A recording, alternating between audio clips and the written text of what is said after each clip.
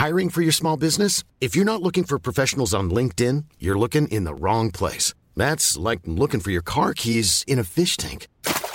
LinkedIn helps you hire professionals you can't find anywhere else, even those who aren't actively searching for a new job but might be open to the perfect role. In a given month, over 70% of LinkedIn users don't even visit other leading job sites. So start looking in the right place. With LinkedIn, you can hire professionals like a professional. Post your free job on linkedin.com/people today. Hey, I'm Ryan Reynolds. At Mint Mobile, we like to do the opposite of what Big Wireless does. They charge you a lot, we charge you a little. So naturally, when they announced they'd be raising their prices due to inflation, we decided to deflate our prices due to not hating you.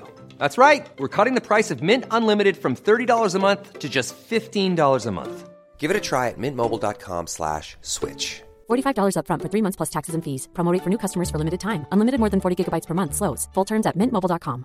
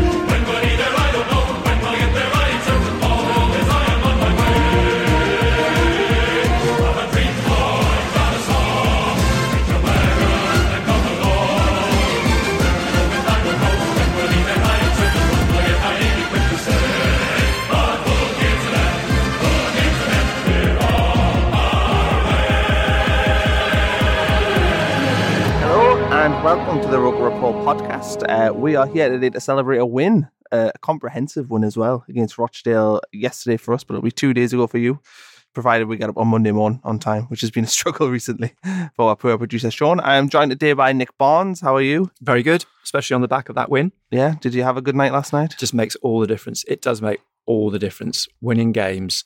And that's why it's been so tortuous the last few years, losing games week after week. And it does affect your weekend. I mean, there's no question. Whatever walk of life. Does it affect you though? And do you get in because it's work for you essentially? And I know it might be horrible to put it that way, but that's what it is. Does it affect you in that kind of way? Oh yeah, definitely. I mean, if you speak to Gary Bennett as well, or anybody else who works in the press, the media, it does affect you because losing games means automatically you've got a negative sort of down after the game when you talk to the manager, when you talk to players, and more so if it's an away game and you've got 3 hours, 4 hours in the car coming back and you're just on a low, on a down. And there is a tangible different sense of mood when you get in the car and it's been a win, which has been, this season going to Gillingham and winning and going to Wimbledon and winning, although it's on the train, just the mood, you just feel so much better. You just whole weekend feels good. And you know that when you go back into work the following week, you're going in on a positive, Yeah. rather than, oh, here we go again, And- looking forward to next week. Oh, the manager. Ooh. You speak to obviously all the players, management as Yeah. well, so it's obviously helpful when you see It is. I wins. mean, but the players, they'll come out and feel happier about doing the interviews after the game. The manager's obviously in a better mood if they've won the game. Although, actually, funny thing is over the years, it's often easier to interview a manager after a defeat than it is a win, because after a defeat, there's generally more to talk about. After a win, it all becomes sometimes a bit too sort of happy, and Yeah. well, what do you ask about? You don't want to criticise anything because you just won, but you feel sometimes you have to. Well, okay, yes, you've won 4-1, but were you happy with that, or were you happy? Because otherwise, the interview would last about 30 seconds. Yeah, because normally the line is often like negative, isn't it? In sort of. Well, it's sports difficult journalism. because we can often be accused after a win of being negative, but it's only because if you want an interview with whoever, sometimes you have to ask a question which appears to be a negative, but it's only to get the manager or the player talking about that episode. So, yes, sometimes it's easier to talk it's easier to talk to the manager after a defeat, but not the players, strangely. But I think that's probably because the players are genuinely, they are really down and they don't really want to talk about it. Whereas the manager, if they've lost, is generally, yes, down, but angry. Yeah. For whatever reason. So you actually generate a lot more from the manager in that position. Managers, I suppose, always know they have to speak as well. Players, it's like a case of pick one, whoever Yeah, goes and out. imagine the last couple of years when it's defeat Oh, after God. defeat, trying to, get the players out and want to talk about it. I mean, so all credit to those that used to come out. We used to, I remember we used to talk about having dependables, like Phil Bardsley was one, and Danny Collins back in the day. There's certain players that would come out, actually, whatever the circumstances, and all credit to them for doing that, and would talk. Others disappeared and you never saw them for, from week to week. It's funny because yesterday was like important for me because it was my 3-year anniversary with my girlfriend, so I needed a positive result. Well, you otherwise, definitely did. Yeah, I bet you did. I would have been like, I had a face like a slapped arse all night if not. So it was big for me because I was like, that means I can enjoy my evening. But it does, doesn't it? I mean, it clearly does. I mean, I think it's human nature. If you've gone along and enjoyed the game and it's a win, I don't think it matters whether you're working or whether you're there as a spectator. You feel better for it. I think we got beat up Burton obviously last week, and then this week, leading up to the game this weekend, I wasn't like drinking in the content as much. I wasn't checking websites and reading stuff about the games and the press conferences. I just wasn't interested, it's funny, isn't it, how that just makes all the difference winning games. Burton last week is an example because I thought we'd win at Sunderland. I thought Sunderland would win at Burton. I actually felt going to Burton this time round with that team, looked at it on paper, thought, man for man, it's a better team. I actually felt that, the way they come back at Wimbledon, the way that I thought they were starting to get to grips a little bit with the physicality, and I thought they'll win at Burton. So actually it was really flat after that. Even in the game, I thought when Maguire scored, we're going to get back in here, and it went flat again. It sort of leveled out. So that was a downer, actually. It was a bit of a... Do you think it's going to be like a watershed moment? Do you think that'll be the game we'll look back and we'll go, yeah, you know what, we got beat then. That's where we're, clicked. I don't know if you remember this, but I remember we played Reading in 04-05. Had a really bad start that year as well in the McCarthy. And we went away to Reading, played really well, but we got beat that day. And that was sort of the game Mick McCarthy picked out as that's when it started to get right. Do you think Burton at the weekend was maybe the one where they got that kick up the arse and went, well, actually, we need to... work, and that's why it was still such a positive reaction this week. Could be, because I spoke to Tom Flanagan yesterday after the game, and he said you might have noticed we were in the dressing room longer than we normally are, and that was clearly because Jack Ross was reading them the riot act, and he says the players don't like that. We don't like it. We don't want to be in that position again. It was made fairly clear to us. It was poor, and we hadn't worked hard enough. Basically, was what Tom Flanagan said. And if you're going to win games in this division, and he knows more than most because he's been at Burton, who ironically, Burton are probably the classic example of a team who've adapted to playing in League One and adapted to life in the Championship, and perhaps arguably were unlucky to get relegated from the Championship. They were safe, weren't they? Until the last half and hour. I think part of it is there's a anecdotally there's a story about the Burton directors didn't want to stay up because it meant they had to spend £500,000 on putting seats in, and they couldn't afford it, which is understandable. But the point I was making about Burton is they've got a mindset about how to be physical and how to play in that league, and they work hard. And that was what Jack Ross was so angry about. If you're going to get results in this league, you've got to work hard. Alex is here now. He was late, not on time, 50 minutes late. Alex, what's your excuse? My excuse is that the Metro was delayed, a very common excuse banded around in the Northeast, but always applicable, always valid, and I'm going to use it. Have to blame the public transport. You couldn't just admit your own mistakes. We are not an excuse community. No. Like a poor workman, I'm blaming my tools. Yeah, fair play. Okay, well, the introduction kind of didn't really touch on the game this weekend, but we will now. I'll run through the lineup. So start McLaughlin and Nets, and it was very clearly a lopsided 3-5-2 yesterday, I thought. We had Flanagan, lopsided, yeah. Flanagan, Baldwin, Louvens, kind of the three centre-backs, with Denver Hume playing in this full-back kind of role. Then Katz, McGeoch centre mid, Maguire, Honeyman, Gooch, and then Madja up front.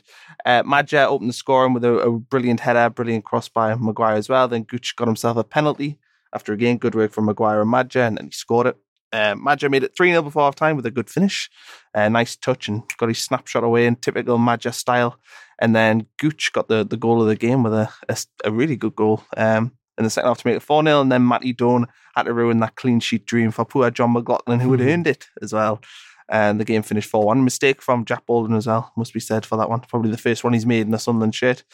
So, let's dive straight into it, the meat of the game. What do we make of, I suppose, the shape we'll start with? Lopsided 3-5-2. What do you make of it? Well, it clearly works for Jack Ross. I mean, after Burton last week and going to 4-4-2, there are a lot of aspects of that Burton game. We were talking before about not working hard. I think Sinclair just didn't fit him, that formation at all at Burton, and so on. There are a lot of things you can pick out. Not having Maguire in the starting lineup, and good reasons for him not being there after the sort of previous few games.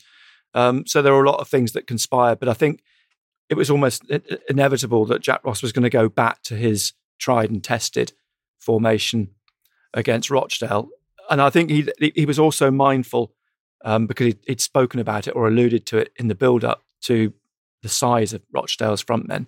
Again, he said, it's another team that have got 6'3", 6'2", 6 all big lads, weren't they? All big. Yeah. Calvin Andrew team, was a unit. Oh, it was an absolute monster. And wasn't just because he was throwing himself around, and he's everywhere on the pitch. Right? He's a centre-back sometimes up front. And sort of players that can have caused Sunderland problems. So that's partly why, Denver Hume came back into the team, and partly why Flanagan was in the team as well. I mean, that's quite a bold statement to take both your experienced fullbacks out and put in, Flanagan's just back from injury, and Hume, who's one of the younger players, who, though arguably was unlucky to lose his place at Burton. But yeah, this lopsided 3-5-2, but you can see why it works with Gooch playing on the right wing and causing defenders, the fullbacks, problems, although Sam Hart was clearly trying to give as good as he got yesterday. And Hume, as Jack Ross has talked about this season, from pre-season onwards, has got more and more aggressive. He likes that side to his game. And I think we saw that yesterday. He's positive, he likes to get forwards, and he's quite capable of taking on the physical side of the game as well.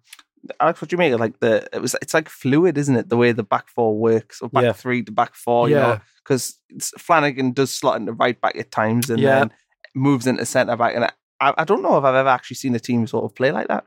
No, I think it's fairly subtle, really, how they operate. And as you say, it's a very fluid motion. You'll often see, Flanagan playing out on the right will, on paper, operate, for the sake of symmetry, as a wing back alongside Denver Hume. But when we come off the offensive and suddenly we're under pressure, he does seem to slot back in the middle and sort of take up a place alongside Baldwin and Louvens. And I think it says a lot for Jack Ross's for Jack Ross's sort of tactical expertise, that he's able to get a team to operate with that fluidity in this division. I don't think you would see an awful lot of that. In the lower down the leagues you go, I think teams don't tend to sort of try and reinvent the wheel as much. But I think with Ross, we've got a fairly unique dynamic there, and when it's been put in place, it always seems to work quite well for me. So, and I think the other thing is, we're only 8-9 games in, and it's that they're still learning to play with each other. And even Flanagan coming back in was saying yesterday, the last 2 years, 75 games, he's played at left back. In pre-season, he was playing centre-back. And now he's come back in and now he's playing right-back. So, in one sense, that's great because you've got a player that can play right across the back four, back three, back five, whatever he's going to play. So he can adapt into that fluidity. But it's also going to take those players time to. I mean, the whole set piece for Argo this season. Part of it is because these players are trying to learn to play with each other and learn to slot into a system. And Jack Ross has been at pains every week to try and play down the set piece scenario.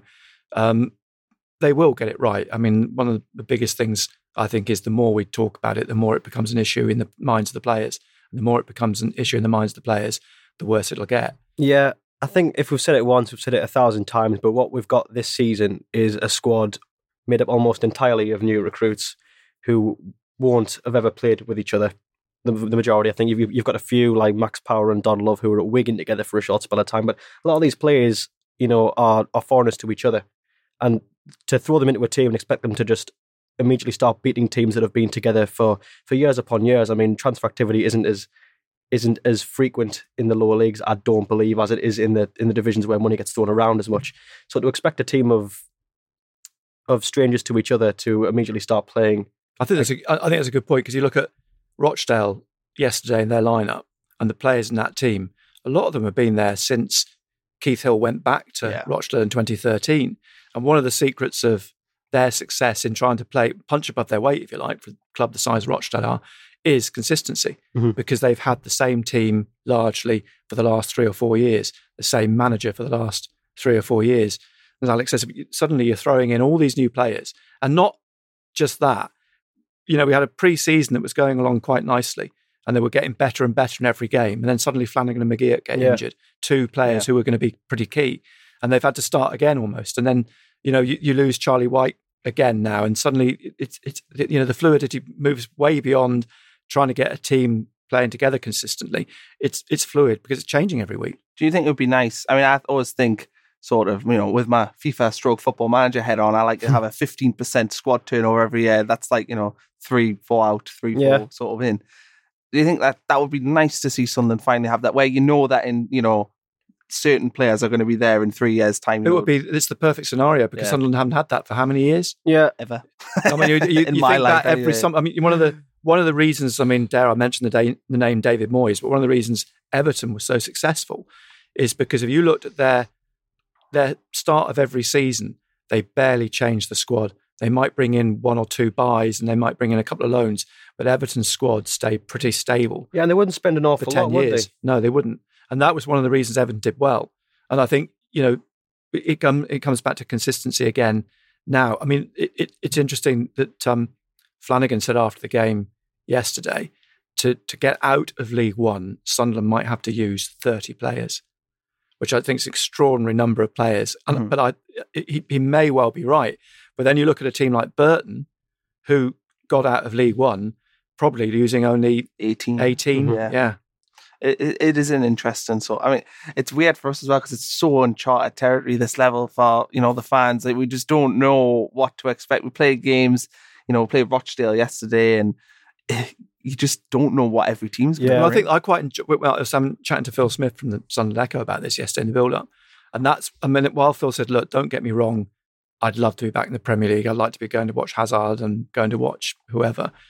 There is something unique about being in League One. It's throwing up new grounds. It's throwing up new teams. It's throwing up new challenges.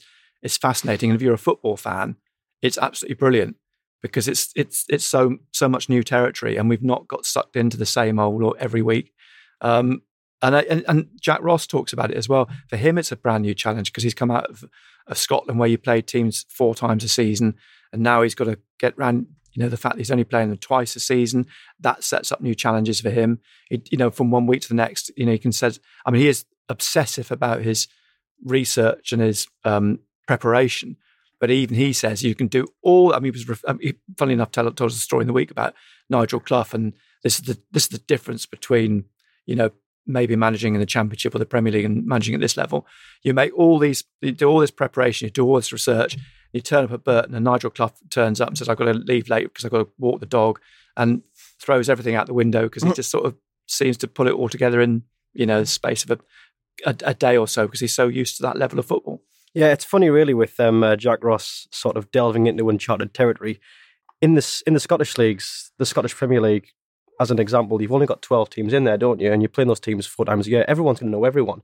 And even in the entire the Scottish Football League pyramid, there aren't that many teams compared to what they are in the Premier League. So the teams that are dropping in and out of the Scottish Premier League, the Championship, and maybe even the Scottish League One, a lot of them will know each other just because of the sheer frequency of them playing each other. But when Jack Ross comes to Sunderland and plays in the English League One, he's managing a Sunderland side who are playing a lot of teams only twice a season, and a lot of which were playing for the first time ever. I mean, Fleetwood, Rochdale, Accrington Stanley, those are just 3 of God knows how many that were playing for the first time in the league. So I think, just as the players are a bunch of strangers to each other, Jack Ross is a stranger to this division. So, there's an awful lot of wholesale change going on at Sunderland. Yeah, not just Jack Ross, James Fowler, John Potter. I mean, they're all strangers to English football.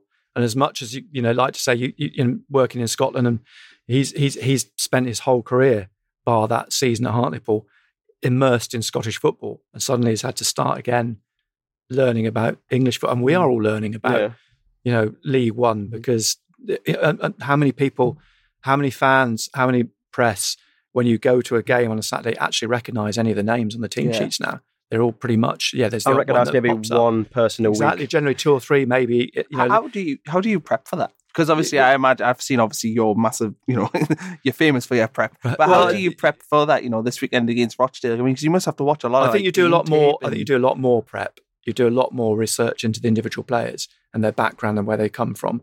There's little things, even like last week at Burton, that Andy Cole's son, Devante Cole, was on the bench. And it's easy sometimes to miss those players because there are so many new names that even if they've got this, I noticed that Zach Clough was on loan at Rochdale and he didn't feature. But I remember doing the research into Zach Clough, and he's no relation to Brian Clough at all last season. But you do tend to be a little bit more, you immerse yourself a little bit more in it just to try and find out a bit more about some of those players. And there are quite a few, and Rochdale had a few yesterday that, have come through Man United or Liverpool Academy or, or youth players at Premier League clubs. But it's actually, in many ways, more interesting because you did become a bit blasé about the Premier League, and because you knew all the players. You can't avoid knowing about them because they're everywhere. Now you have to work a bit harder to find out a bit more about them and what their backgrounds are. And and I was actually quite interested in the build up to the game yesterday. Ian Henderson, getting the hat trick, looking at Ian Henderson. Actually, Ian Henderson was a player I had heard of, and I think most people probably would have done because he's been around for quite a long time. Calvin Andrew was another one that's been around quite a long time. But like you're saying, there's only 2 or 3 generally, week in, week out, that are players that you know about, and they're certainly not household names. No. I think another thing I would like to touch on is, Jack Ross doing a good job. That if he does do a good job this year at Sunderland, is he somebody who is sort of in it for the long haul? Do you think the project, or do you think his head could get turned at any point? I mean, you'll have more experience than what we have, but it's something I've never really thought about until right now, and I thought I would throw it out there. No, it was a good one because it's a conversation we have had about him because we've been speaking in past weeks about Celtic because he's a Celtic fan, and you then start thinking, well, what if the Celtic job became available? Brendan Rodgers is someone who highly recommended Jack Ross. So, there is that link. But I think Jack Ross in the last week or so has talked about his ambitions and the fact that he moved here for a very good reason and that it's a big club. I think Jack Ross wants to see this project, if you like, through. I think he would feel that if he's going to make a name for himself, he's at the perfect club to do it. I think back, it's funny because you look back now to when Roy Keane left and when he wrote the second autobiography, and in that he wrote about how he regretted leaving because actually he had the perfect job on a plate and he was foolish to throw it away, really. And I think Jack Ross is of the similar ilk in thinking, look, I've got the big job here. If I get this team, and he's ambitious, he wants to get them out of the first attempt. If he gets them out of League One, he's then managing a big club in the Championship, and he's only that's one promotion away from the Premier League. I think he's ambitious enough to want to take this club into the Premier League and make a name for himself. Yeah, he must be able to see that once this club is back in the Championship, we're only one Satori-sized investor away from competing for a spot in the Premier League. And then once you're in the Premier League, God knows where you can go from there. Really, there's in English football, I think it's I think this is the best country to play football because this is the country with the most limitless sky of any country in the world for playing it. I think if the Celtic job came up while Ross was midway through a championship magic carpet ride, let's say, if we're going to be all sort of fantastical with it, you know, if he was offered the Celtic job, then really he's being offered a ceiling. You know, he's being offered the top of the Scottish Premier League, and you know, this is no disrespect to that football pyramid, but I just feel like compared to what you can do in England, there's only so much you can do in Scotland. You know, you can take Celtic to the top of the SPL, you can take them, you know, into a few preliminary rounds in the Champions League, but beyond that, you know, you're going to be very hard pressed to do an awful lot more than that. And should you do, you know, that which I've just listed, you know, you've done a pretty average job for what's expected of a Celtic manager. So I think really he would, if the Celtic job did come up, while he might be a boyhood Celtic fan, and while obviously I could understand the appeal, I think he would be daft to turn up Sunderland for that. And I think his big ambition is to manage Scotland, and you're not going to do that without getting that's his dream job to manage Scotland. That's interesting. And I think you're not going to do that until you've achieved something in the game. And I think, you know, he's in the perfect place to do that at the moment. And he's been quite, you know, said some quite revealing things about moving to Sunderland that perhaps have surprised him. I think it's coming home to him how big a club it is in terms of, you know, he even admits he tends to sort of shy away from going out because he just realises now what a big club it is, and wherever he goes, people start, you know, pulling him up, and you know, it's so you can, you know, the old Goldfish Bowl scenario. But I think he's now coming to terms with just what a big club it is, how big the support is, and that really, you know, when you look at the wider picture and talking about the Premier League, you know, I've had conversations the past week about points totals in the Premier League, and I heard this statistic on Total Sport on our station this week about Newcastle finishing 10th last season with 44 points, and that being the lowest points total ever for that position, 10th in the Premier League, 44 points. But then when you look at the teams in the Premier League now, in that bracket between 8th and 17th and 19th, it's Huddersfield, Bournemouth, Watford. Okay, they're playing above themselves at the minute, but then none of them are what you would describe as historically big clubs. So there's nothing to say now if Sunderland can get back in the Premier League, they can't hold their heads above water and finish 10th or above, because that's, you know, that's the way the Premier League's going at the minute. Do you think Jack Ross, if I was him, I'd be looking at, you know, when Paul Lambert was at Norwich and like that, what he built there, and Lambert left and he probably wishes he hadn't, he went to Aston Villa. And I would just think, you know, if Jack Ross gets it right and they do end up in the Premier League in the next few years, you know, he's got, again, like you say, it's there's no sort of ceiling to it. And I would just hope that, you know, he is the man that we have to do that. Well, it is early days, and, you know, I don't want to get too carried away and sort of say, oh yeah, he is the next. I mean, because there was a lot. But that must be his plan. But I think he being the sort of guy that he is. I mean, he's a very, very bright guy. I mean, and he's I think quite a deep thinker about the game and about where he is in the game, and how he's going to be successful in the game. I mean, he probably is OCD and he probably overanalyzes everything, but he is someone who does, you know, I think probably in his own head has mapped out his career path and the best ways to do it.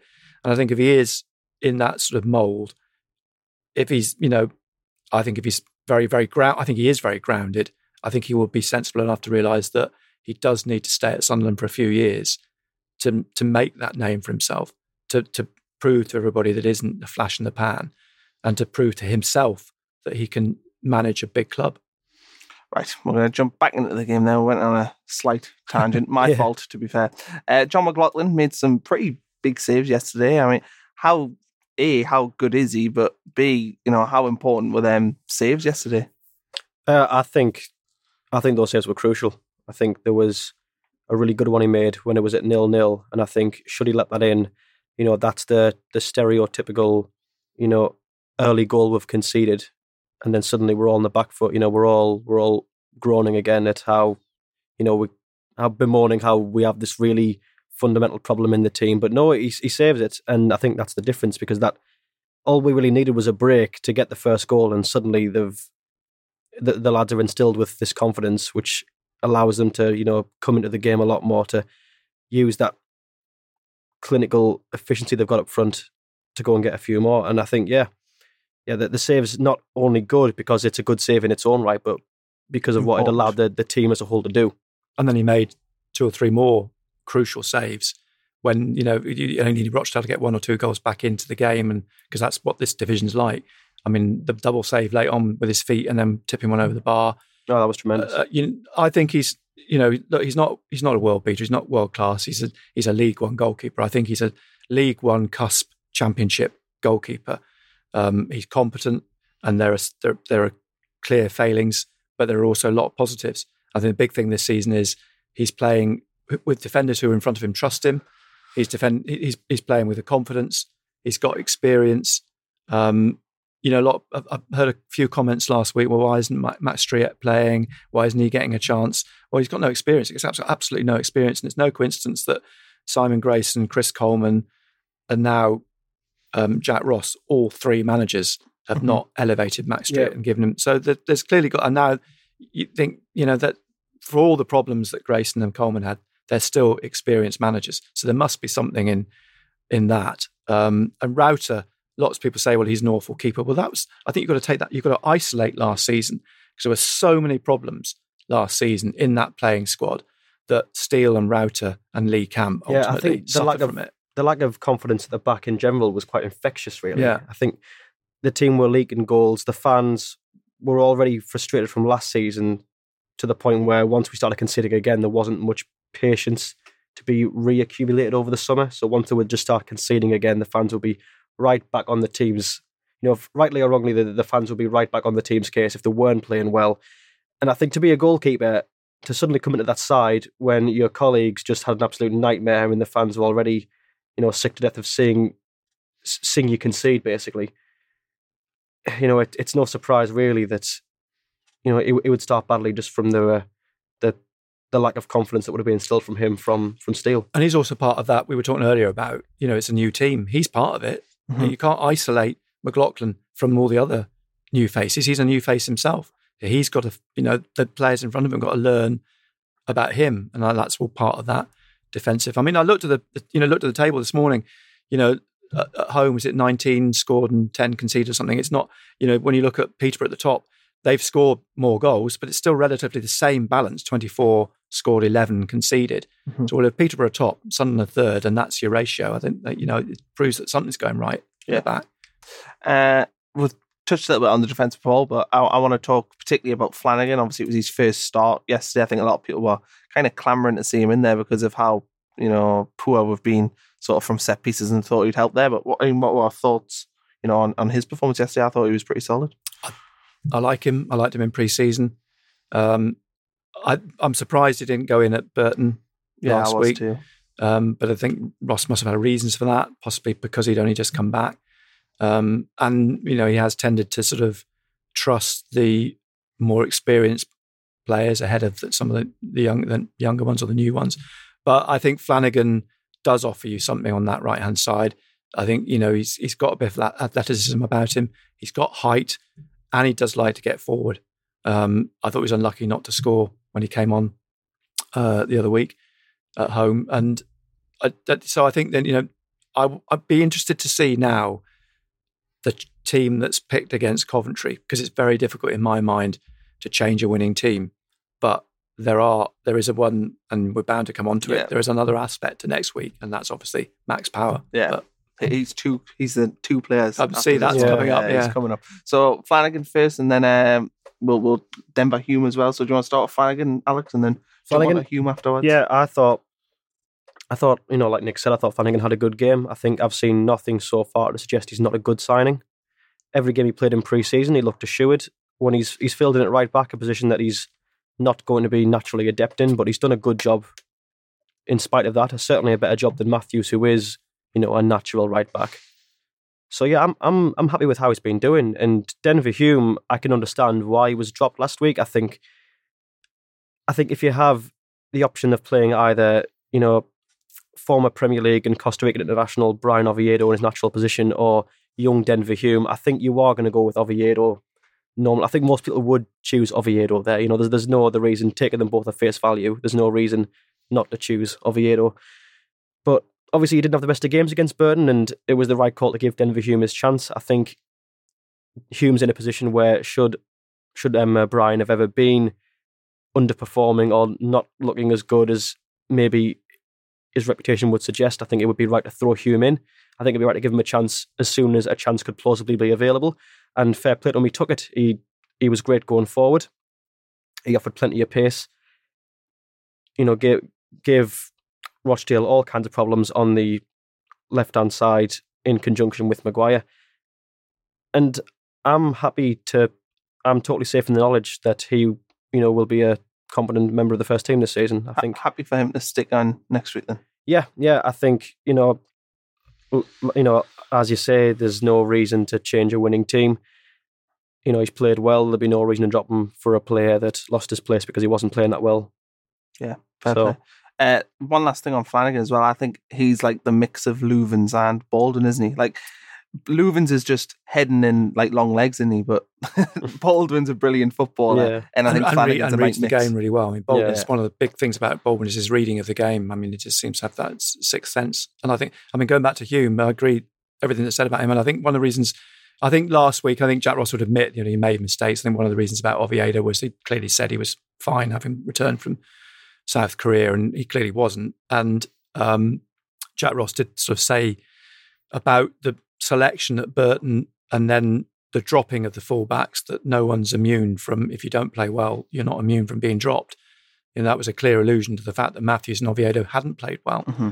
So Hume was, back in by right, and I don't think he did anything wrong yesterday that now sees him dropped again and Oviedo back in.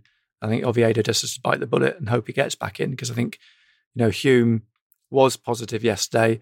There were a couple of times he made runs into the penalty area, which I thought were superb. And that's what you're looking for at the moment. So I think Ross has got a couple of big decisions to make next week. Yeah. Well, the other big decision, Max Power, the elephant in the room, I suppose. I suppose to discuss Max Power, you have to discuss Cattermole and McGeoch, don't you? Because that's who he's going to be replacing if he comes in. So, what do we make of their performance yesterday? I thought personally McGeoch started slowly, wasn't great, but he really warmed into the game. And by the end, he was one of probably our better players. And Cattermole was just steady for the full 90 minutes. I wouldn't say that he really warmed in, to be honest. I don't think McGeoch... I think he definitely improved as the game got on, but I don't think I don't think everybody looked that great, to be honest. He certainly didn't look as good as the man who he was initially signed to replace. I think McGeoch was brought in to basically be a Cattermole with better legs. But Cattermole yesterday had a very good game. And I think if you're going to drop either of those two next week, you're going to drop McGeoch. Nick? I'm in a real dilemma with McGeoch, because in pre-season I thought it was brilliant. I thought it was the best player in the squad in pre-season. And that injury at Middlesbrough completely took the wind out of everything. And since he's come back, we just haven't seen anything like the McGeoch we saw in pre-season. So that my dilemma is, we know there's a player there. We know there's going to be a player that could be player of the season. So what do? Do you persevere and you keep him in the team in the hope that he finds that form again and it comes back to him? Or are you ruthless as a manager and say, look, Max Power, is there a correlation with the fact that we've not played very well against Oxford, Fleetwood and Burton? And those are the 3 games that Power have been suspended.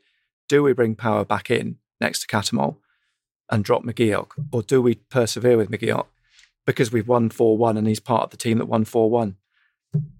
I don't know, because personally, I think Power's got to come back into the team.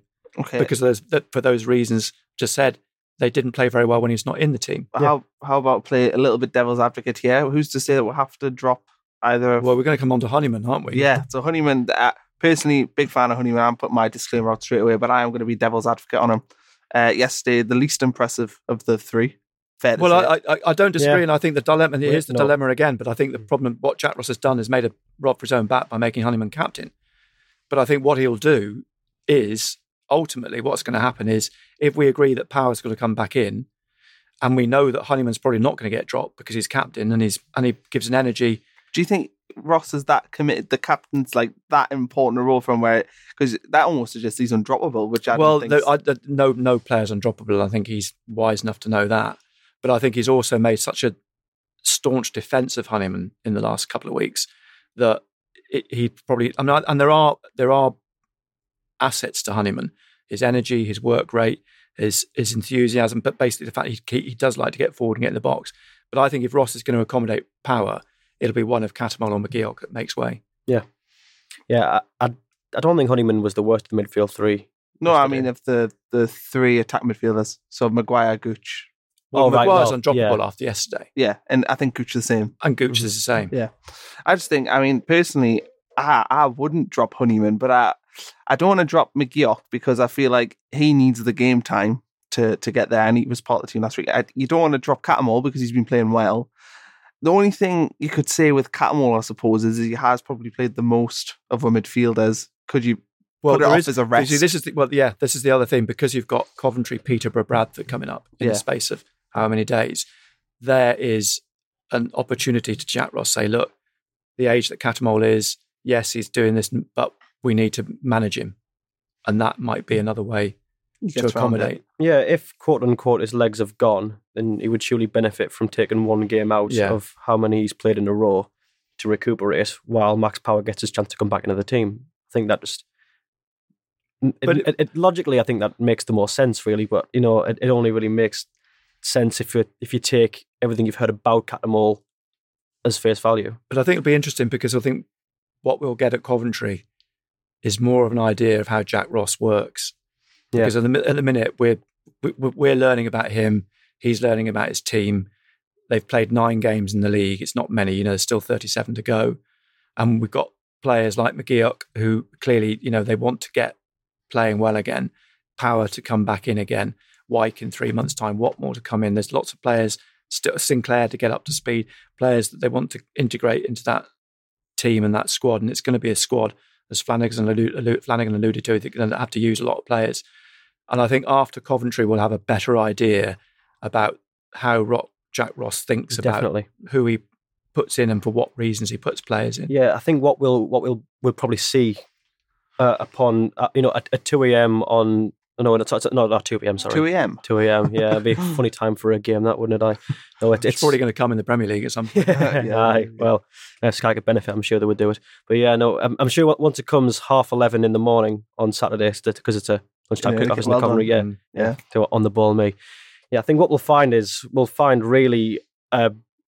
out for ourselves, you know, a very key aspect of Jack Ross's philosophy. You know, is he prepared to be patient, as we've said, with a player like McGeoch, who clearly has a lot of potential, and given the game time, you know, he could realise it. Is he willing to, you know, take that gamble and, you know, instill some patience, or is he, as we've said, going to be ruthless?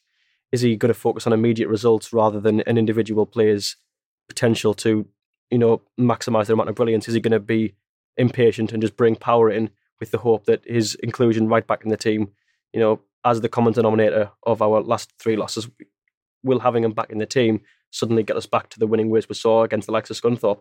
I know what will happen now. After all this discussion about, you know, thinking deeply about the game, Cattermole will probably get a yellow card within 10 minutes and probably have to come off at half time for fear of being sent off. And that will be the way. Exactly. I mean, sometimes these things happen in a bizarre way. You just don't see it coming. And it would be oddly convenient if he did, to be fair, because it's the best possible excuse on a plate, really. Or, you know, Cattermole, he's walking on eggshells. He was at Burton. I mean, that's another aspect of the Burton game. He picked up a yellow card at Burton, and it changes his game. It always has with Cattermole. As soon as he picks a yellow card up, and even managers allude, you know, they will say after the game, we knew that Cattermole was on a yellow card, and we knew he wasn't starting to make tackles, and so it does change games having, you know, that with Cattermole. But I think fundamentally, look, Sunderland are third. They've played only 9 games. They've got players to come back in. They've only lost 1. And in a way, all the, you know, criticism of Honeyman or the criticism of certain tactical decisions, it's all fairly superfluous because actually they're doing all right. Yeah. And I'm always been one that I don't want to be the team sitting top of the table early on because everybody targets you then. You're better placed in 3rd or 4th, where you just suddenly, in that last couple of months of the season, that's when you launch your sort of bid to go up. And I mean, someone pointed out about Wigan and Blackburn last season, lost 2 or 3 in the first 8-9 games, and both went up fairly comfortably. So, you know, it's after the meltdown of Burton, I mean, it's really, we're not in that position at all yet. We've talked, I've pretty much covered all the midfield, but Chris Maguire yesterday, very integral to the game, even though he didn't get on the score sheet, was important. But that was the only thing missing from Maguire yesterday. I thought he deserved the goal yesterday. He was just superb. His passing was just fantastic. We saw Maguire. Well, It just everything about Maguire's play yesterday. We saw there the Maguire that everyone's been raving about, which had dipped for a couple of weeks. But people always talked about Maguire at Bury and why it didn't work at Bury. Well, he wasn't happy there. He hated it there. It didn't work from there. And that consequently meant he didn't play well. He's happy here. He's enjoying it. I think he's loving playing in front of big crowds and a happy player. He's one of those that someone said to me, he's the sort of player that likes an arm around him. Well, do it. And if that's what's going to produce it, that's what you're going to get. He's going to be an absolute, godsend this season. Yeah. Don't actually you can't really say much more about his performance yesterday. It's probably analysing it too much because he was superb. Well, he was unplayable, I think, at times. I mean, once he got into it's funny, you take that first half hour of the game out, which I thought was very, very poor. As soon as Sunderland scored, the game was over as far as I was concerned. I mean, the extra 2 goals that were almost, they could have scored another 6 or 7 in the game. And Rochdale, I think, were beaten when the first goal went in. I think. Yeah. I want to touch on Gooch as well. 2 goals for him yesterday. And after, again, he's been maybe not as poor as Maguire, but his performance levels had dipped. And I was actually in the fan zone and I said that, I thought Gooch, just going to pat myself on the back, I said I think Gooch was going to have a good game, and 2 goals, played very well, was always a thorn in their side, and his second goal was class. I think, Alex, what do you make of Gooch's performance yesterday? That goal was the pick of the bunch yesterday, definitely. It was a lovely little sort of turn inside, weaved through the place with his pace and just curled it into the bottom left-hand corner. Had a very good view of it from the east stand. Yeah, I did too. Yeah. That was pretty much behind Tremendous. Just a great game. Another, obviously not quite as good as Maguire, but still a good game from him. I think Maguire's form had dipped quite extremely in the past few weeks, and it's rose now with the same extremity. And I think Gooch is on that trajectory to a lesser extent. I think he drops a bit when the team isn't winning, and I think once the confidence comes back, he comes into it a bit more. And I think Maguire really is a bit more of an extreme version of that with Gooch. I think he's a player whose consistency depends almost entirely on confidence. And I think those 2 wingers are in the same mould, and I think Maguire is a bit more so that than the other. But that's a bit of a tangent, I think. Yeah. And Madja, finally, 2 goals. Madja, well, I like Madja. I liked Madja in the pre-season 2 years ago. I think it was when I thought he was the stronger of the pair between Osoro and Madja when they played. Last year, he would have started last season though. Yeah, it must have been the season before. I mean, when he got injured. When he got injured, and he got injured. And in pre-season, I thought I liked him because I thought he was quite physical. And Osoro, I thought, flattered to deceive a little bit. And I always preferred Madja. I'm thinking we're now seeing from Madja, the sort of signs we saw a year or so ago. When you put him on a sixpence with a ball, it's just remarkable what he can do with a ball at his feet. Jack Ross likes him. He says he's got a soft spot for him, and I can see why. I mean, he's quiet, but he thinks, and he's knocking on the door, and he's demanding to be better, and he wants to get better. And there are aspects to the game where I think clearly does need to improve. And I think we can't lose sight. I mean, chatting about Gooch there and chatting about Maguire, I sometimes think watching games, could I see these players in the Championship? Because ultimately, if they do go back up this season, you don't want wholesale changes again, because we've alluded to that. So can you see, who would fit into a Championship team? Will Madja? I think he probably will, because he's only 19. They've got to sort out his contract, of course.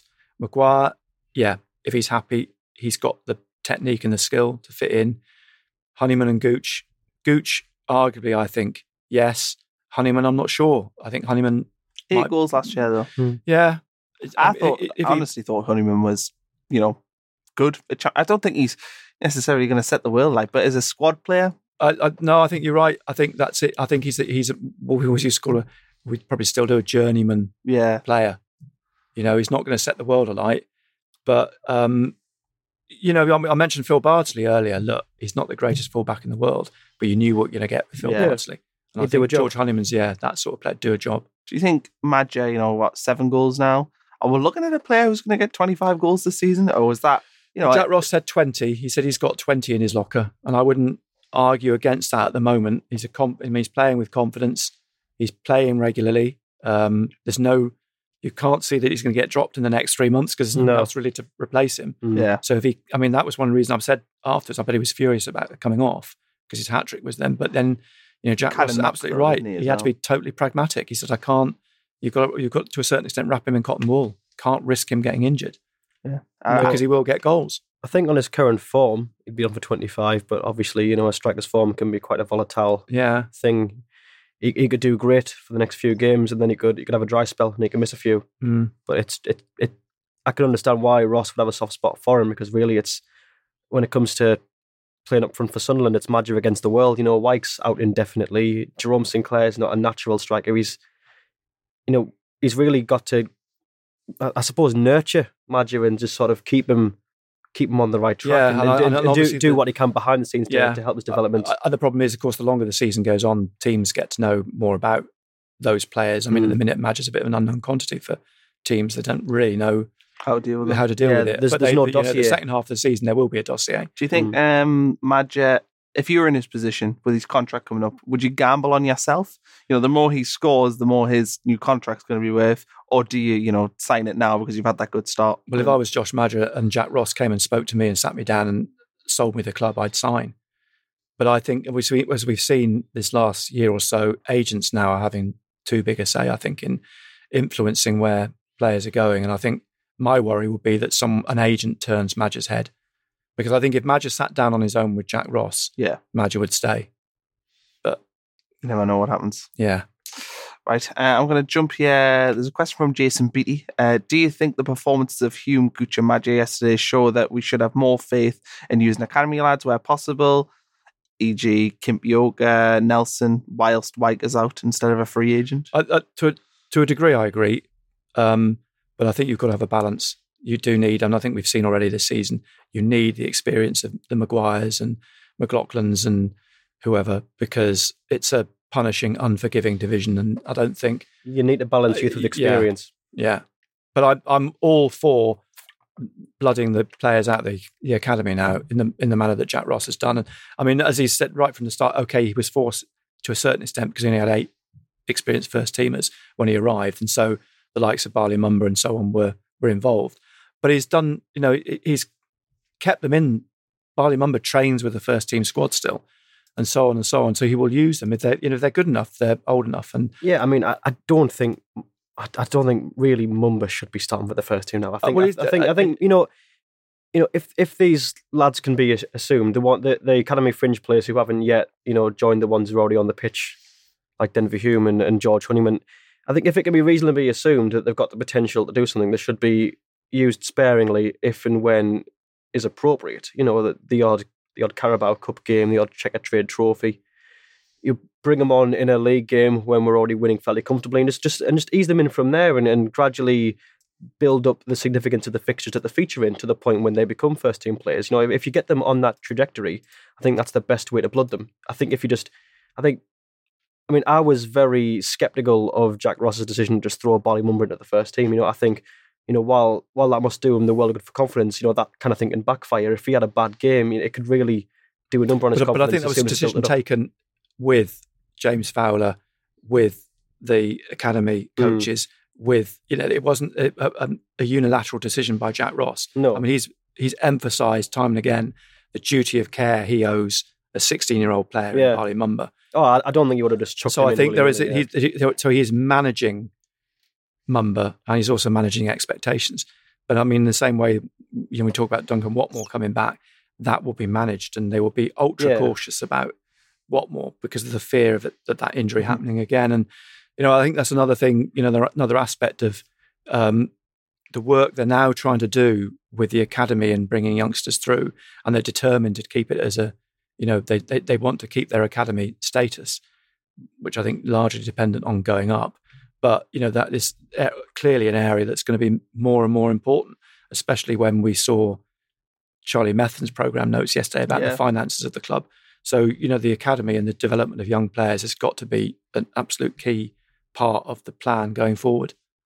Last things really on the game. We've done a moment of the game on Twitter today, so I'll read a few out and then you can pick your own. So I'll give you've probably got a minute to decide while I read out a few of the others. Okay. I don't know if you were concentrating there, Alex. Moment of the game. Yeah. Right.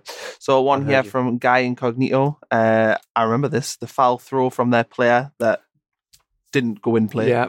Which I'm surprised it didn't get given the other way then, because it was a complete and utter foul throw. Yeah, nobody didn't. It didn't go in play. So no, of course it didn't go over the line. Did it? Yeah, because I remember when I used to do. Because I used to be a referee. I remember that happening all the time with kids who didn't know how to take a foul. Sometimes showing them how. It was quite comic. See, I love the image of you on like a Sunday morning, like giving a dubious decision, and then some parents or some 8-year-old having a go at you. Yeah, I can see it. Standard. Did used to happen. Yeah, in the suburbs of Blythe. Cattermole doing skills on the wing. I remember that as well, and everyone telling him to shoot, and then he passed it and he trolled everyone. Yeah, on the edge. Oh, when he had that shot, and he absolutely skied it. As well. He's put that one in there. Glenn Louvens, Boris Johnsoning their player in the first half. That was I don't even think he got booked for that either, did he? No.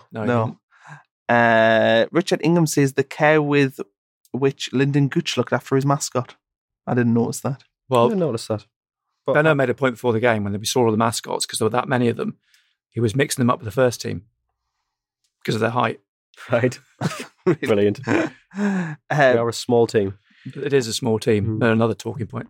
David Hamblin says Baldwin's perfect outside of the foot boot pass up to Maguire up the line before the cross for the first goal. Oh, that was sensual. He does like doing that quite a lot, actually. If you watch Baldwin, he does like to play it with the outside of his foot. Yeah, he does. And he's very adept at it. I mean, he's a very good footballer. Yeah.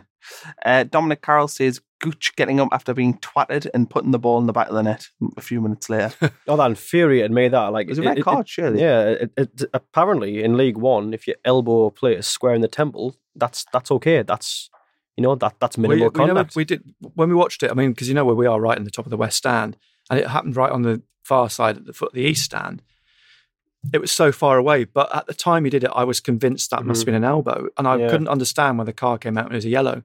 But we didn't get a replay of it. Yeah. So hard to tell. It's not on the highlights either. No, and it's so difficult to tell. But I mean, the reaction then, because Gooch was laid out for some minutes, I'm thinking, well, that must be the nose. He must either have a bloody nose or it's broken. I thought it was that must have been an elbow. Yeah. No, it was his eye that ended up being cut. Was it his eye? I didn't see that, because we were too far away. But it was interesting then, because the referee, who, in fairness, Trevor Kettle's one of the more experienced referees for the first time of the season, getting a referee that actually got a bit of higher league experience, was at pains to speak to, I think, 3 Sunderland players and 2 Rochdale players. And he was clearly, I think, then explaining the decision not to send. Now he's give the yellow off.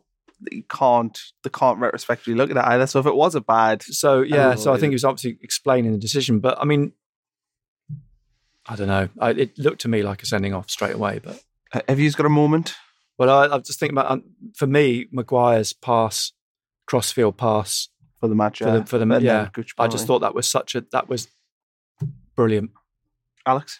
Yeah, I think my standout moment, just for its profundity, was that absolute elbow that Gooch took. I thought, just based on how he sort of like gingerly walked around after and then lay down, I thought he was concussed. Fellow Roker reporter Chris Cam, who was a bit further down from me in the East Stand, he said he heard it, like the sound of the connection. So must have been bad. Yeah. Well, welcome to League One, isn't it? I mean, that's what it is. That's what it is, isn't it? I don't know. Just on a tangent, that tackle last week, it was shown all everywhere. It was all over social media. The Accrington Fleetwood game, and the guy, what a tackle! Ran across at about 140 miles an hour, made the tackle. But for me, the best moment of that was the defender just got up. Yeah. Well, that's what happens every week. Louvens did one as well, didn't he? Yes. Similar. Another point from not even the weekend, just in general, won 3 games this season by 3 goals. And I think that needs to be noted as quite impressive. Well, I think this is the strange thing about this big thing about taking the lead. I think when Sunderland take the lead, the game suddenly, the other team seems to just throw in the towel. That's not to say no disrespect, because Sunderland, I thought, played so well against Scunthorpe that they more than deserved that win. The 4-1 at Gillingham are still to this day, that could have ended 6-6. That was such a strange game. Yeah, it didn't really, I'd say that one was actually, it was a really weird game. And I got some criticism afterwards saying, well, you're being negative, that flattered Sunderland. I think, well, not being negative, it's a fact. Even the managers admitted afterwards it could have ended 4-4. It could have gone anyway. Just they got the rub of the green that night. Totally. Yeah, I think when Sunderland get the confidence to be clinical, they can be relentless, and you do often see that with teams in these lower divisions. In the Premier League, you don't often see score lines of quite big margins No, as if you do in the lower divisions. I mean, yesterday, obviously, I would say is an exception to that rule, but normally in the Premier League, you don't. Games are a lot more evenly contested, but I mean, I always thought that when I look down at League One, League Two, you see a lot more 4-1s and 3-0s. You get a lot more chances. There's a lot more chances. The game's a lot more. Yeah. I mean, yesterday, I think part of the reason. I mean, at 3-0 half time, it's very difficult then to lift yourself for the second half, to push and score. And actually, Jack Ross as a manager would have been really, really mindful of injuries. The last thing he needs to do is, let's say, go gung ho in the second half and score another 3. Yeah. Because if any of those players picks up injuries now, you've got the game's won at half time. You've just got to manage the second half. Yeah. However poor it might look and however boring it might be, he in the position he is at the minute with the injuries he's got to manage it. Yeah. And I would take 45 minutes of fairly uninspiring football to preserve the squad for the next game. Yeah. Makes sense. One of the things I always look at in a squad, a team, is, especially if you're going for promotion, is every 5 games you should pick up 10 points, 3 wins, a draw and a loss. We're on 18 from 9, so that's in line with that. If we win next weekend, we've got 21 points from 10 games, put with 1 point above that threshold of 20 points. I think that should be the aim for the season. I think Jack Ross looks at it in them sort of sections, or is it just game at a time? He did say previously he used to plan in that, and managers do, don't they, say that take blocks and this is how many points you get from it. But he said at the start of the season it's been a bit difficult because he's finding his way in the league and he's trying to get his head around the meeting 2 times, not 4 times. But I think someone else, the figure they were quoting was, I think the one you've just mentioned, 2 points a game is the average over a season if you want to get promoted. And I think that's probably about right. I mean, I think another thing that Jack Ross was pleased about yesterday, which is good, is that they're unbeaten still at home. And I think Stadium of Light has got to become somewhere that's difficult for teams to pick up points, because the longer that goes on, it will be harder for teams to come and start to set up like Fleetwood and Oxford did, because they will be start to be mindful of the fact that teams are going there and not getting anything. So I think the old adage, win your home games and pick up point away from home, then you will get that average of 2 a game. Yeah. There's a thing here from Keith Blanchard, or Blancard. I don't know. I've butchered that. I'm sorry, Keith. Can they lock the gates and keep everyone in until the end? Now, obviously, that is silly, but it does lead to a wider discussion of yesterday.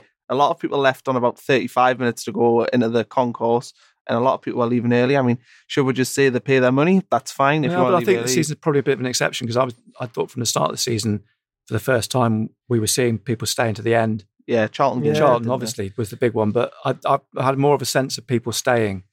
I mean, the crowd looked lower yesterday, and it obviously was, but only like a few thousand. But I think when we were saying about that game yesterday, 3-0 at half time, and the way the second half was going, interest was, I think, in a waiver amongst people, and you think the points were in the bag, and I can understand why people did leave. But, I think we had a conversation the week, a few of us last week, about now being 9 games in, has it all settled down and people now have got, this is where we're at, this is it now, this is where you're at, it's Rochdale and it's Fleetwood and it's League One, and it's like the honeymoon period's over. We're all now having to accept that when you get into the winter. I mean, I had a conversation with Tom Flanagan yesterday. I said, it's interesting, isn't it? Back in the Championship and the Premier League, you'd have an international break, you have a weekend off, and everyone's really pleased when the league comes, but we haven't had one. And he says, no, and he says that even the players are feeling that this treadmill is relentless, game after game after game, and more games now, because we've got an FA Cup first round, we've got Checkatrade Trophy, and so that it's, when we get into November and December, we're going to see the real League One, I think, and just where this team's going to be. Do you think people leaving early, that's a problem? Man City in the week. No, I mean, look, last season we had an absent owner, we had a CEO who was as incompetent as he was self-serving, we had no money to spend, we had a fairly terrible team with some of the worst Sunderland players to ever wear the shirt. And this season, the biggest problem is that some fans want to get away to whatever they've got planned on the 80th minute. If those are your problems, I don't think you've really got problems. Well, Charlie Methan's trying to address getting people in 15 minutes before kickoff. Maybe that's the second. You can put that on his sheet as well. Stay in 15 minutes from the end as well. He did a thing with ALS the other week where he said that he wanted people to stay after things. I think it's interesting. I mean, I would never leave early because I just couldn't do it to myself. I was feared that I'm going to miss 3 goals in the last 6 minutes or something. I mean, we don't either, but I think that to play devil's advocate there, I go to the game with my dad, my brother, and my granddad. Now, my granddad is a 90-year-old man who needs a wheelchair to get around. Yeah. We park just by the stadium and we bring him in. And the hospitality there is just on a side note, is fantastic. You know, they've been really great at accommodating my granddad. But when we get away at the end, obviously we're getting back into the car from the wheelchair. But then because of how congested it is around the stadium, we're waiting there for about 45 minutes, you know, bordering on an hour.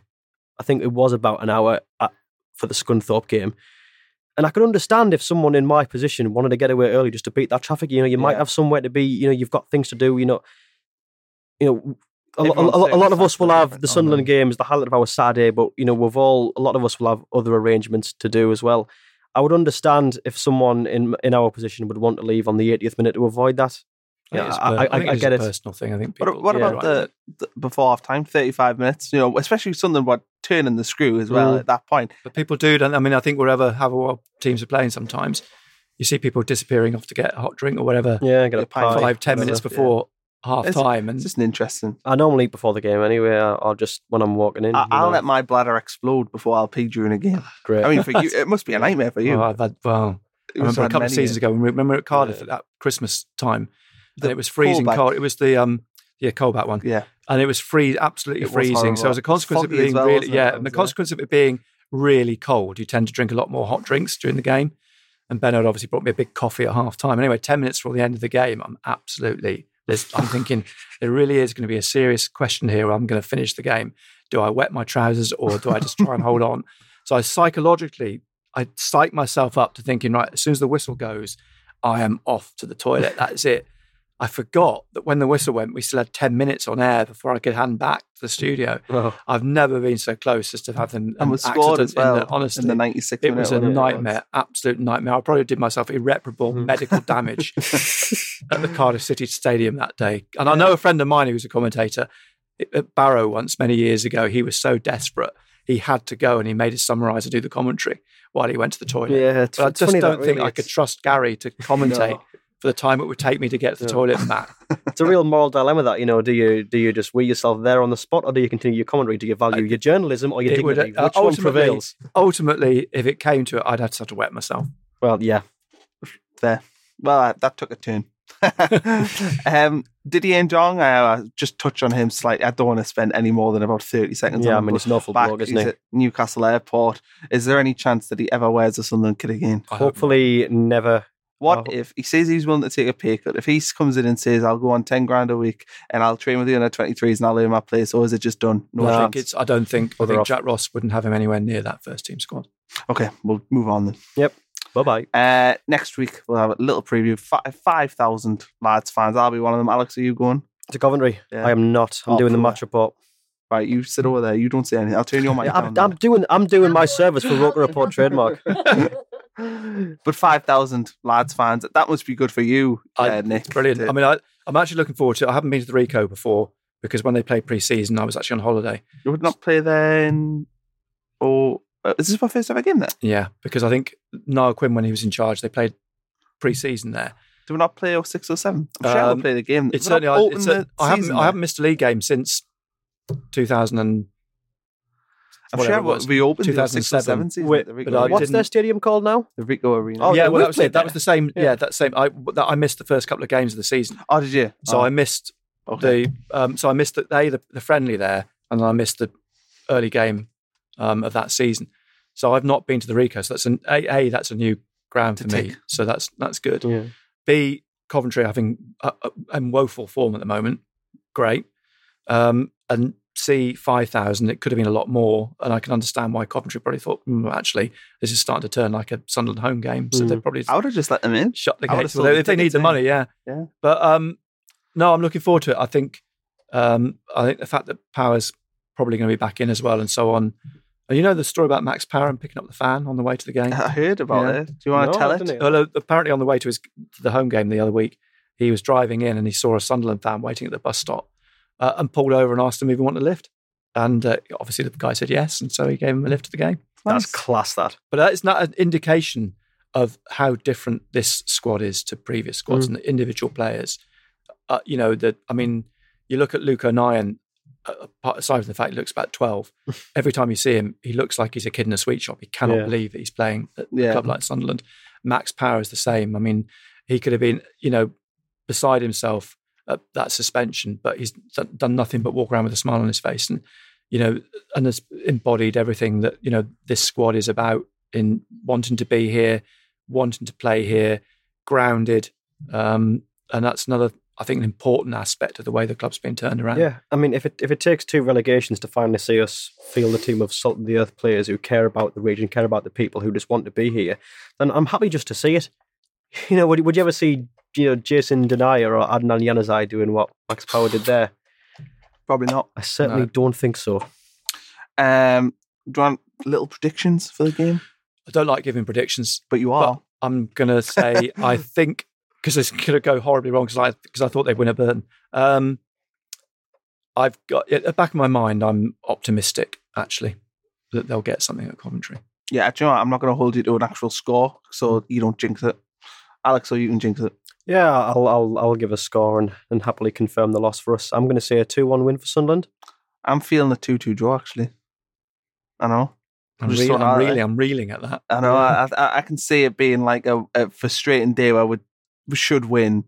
A really good performance, but we end up drawing 2-2. Maybe a defensive mistake in there, possibly. No, you're a barrel laughs, you, aren't you? I know. I'm ruining it for everyone. Yeah, but I like this is the sort of reverse psychology, isn't it? That actually you say 2-2, knowing that they're going to go down there and win 5-0. In the back of your mind, you know it's not going to happen. Well, I had Sunderland to win 0 at the weekend. And I was like, and I ended up, obviously I jinxed that mistake from Baldwin that led to their goal. That Matt Dunn's done you in there. Yeah, so if I go 2-2, I'm thinking, it's got to be a win either side. Yeah, that only counts if people know it's spelled D-O-N-E. Yeah, which hopefully they do, yeah. Yeah, I'm banking on the listeners at home's trivia of League One footballers. Yeah. Right, okay, I think we're done. Has anybody else got anything they want to add? Any notable points that I've missed? No? No, because if we start talking about the height of the team, we'll be here another half hour. Yeah, I'm not talking about the height. I'm done with that. We've touched on the height of the team too many times, too often. They're all 5'8", and it's a problem. There we go. Yeah. As for Rogue Report this week, there'll be an extra podcast on Thursday or Friday morning. It's not me doing it. I did last week's with a Rochdale fan. Yeah. Did we listen, Alex? I listened. Did you? Yeah. Nick, I didn't hear it. Do you ever listen to the extra podcasts? No, I tend to listen to the main one. Just this one. I want the main event, don't you? Yeah. Billy Big Boots me. Yeah. And then I think we have Julio Walker on next week. Oh, the 30th. Next week. Yeah, he's on after the Coventry game. He's on. Yeah. So that'll be exciting, provided obviously you can still make it. I don't want to jinx it, but he said he would come on. So that'll be interesting. And Nick, thanks for coming on. Pleasure. Yeah, tune into BBC, listen to Nick's commentary if you're not at the game next weekend. Although you probably watch it on Skylight, but if not, if you're in the car, give him a listen. Stay away from Sky, go straight to Nick's commentary. You don't need to watch the game, you only need to hear it. Well, it's there if you want it. Yeah. And Alex, don't follow him on Twitter because he's got no banter. Do something. Shut up, Baldy.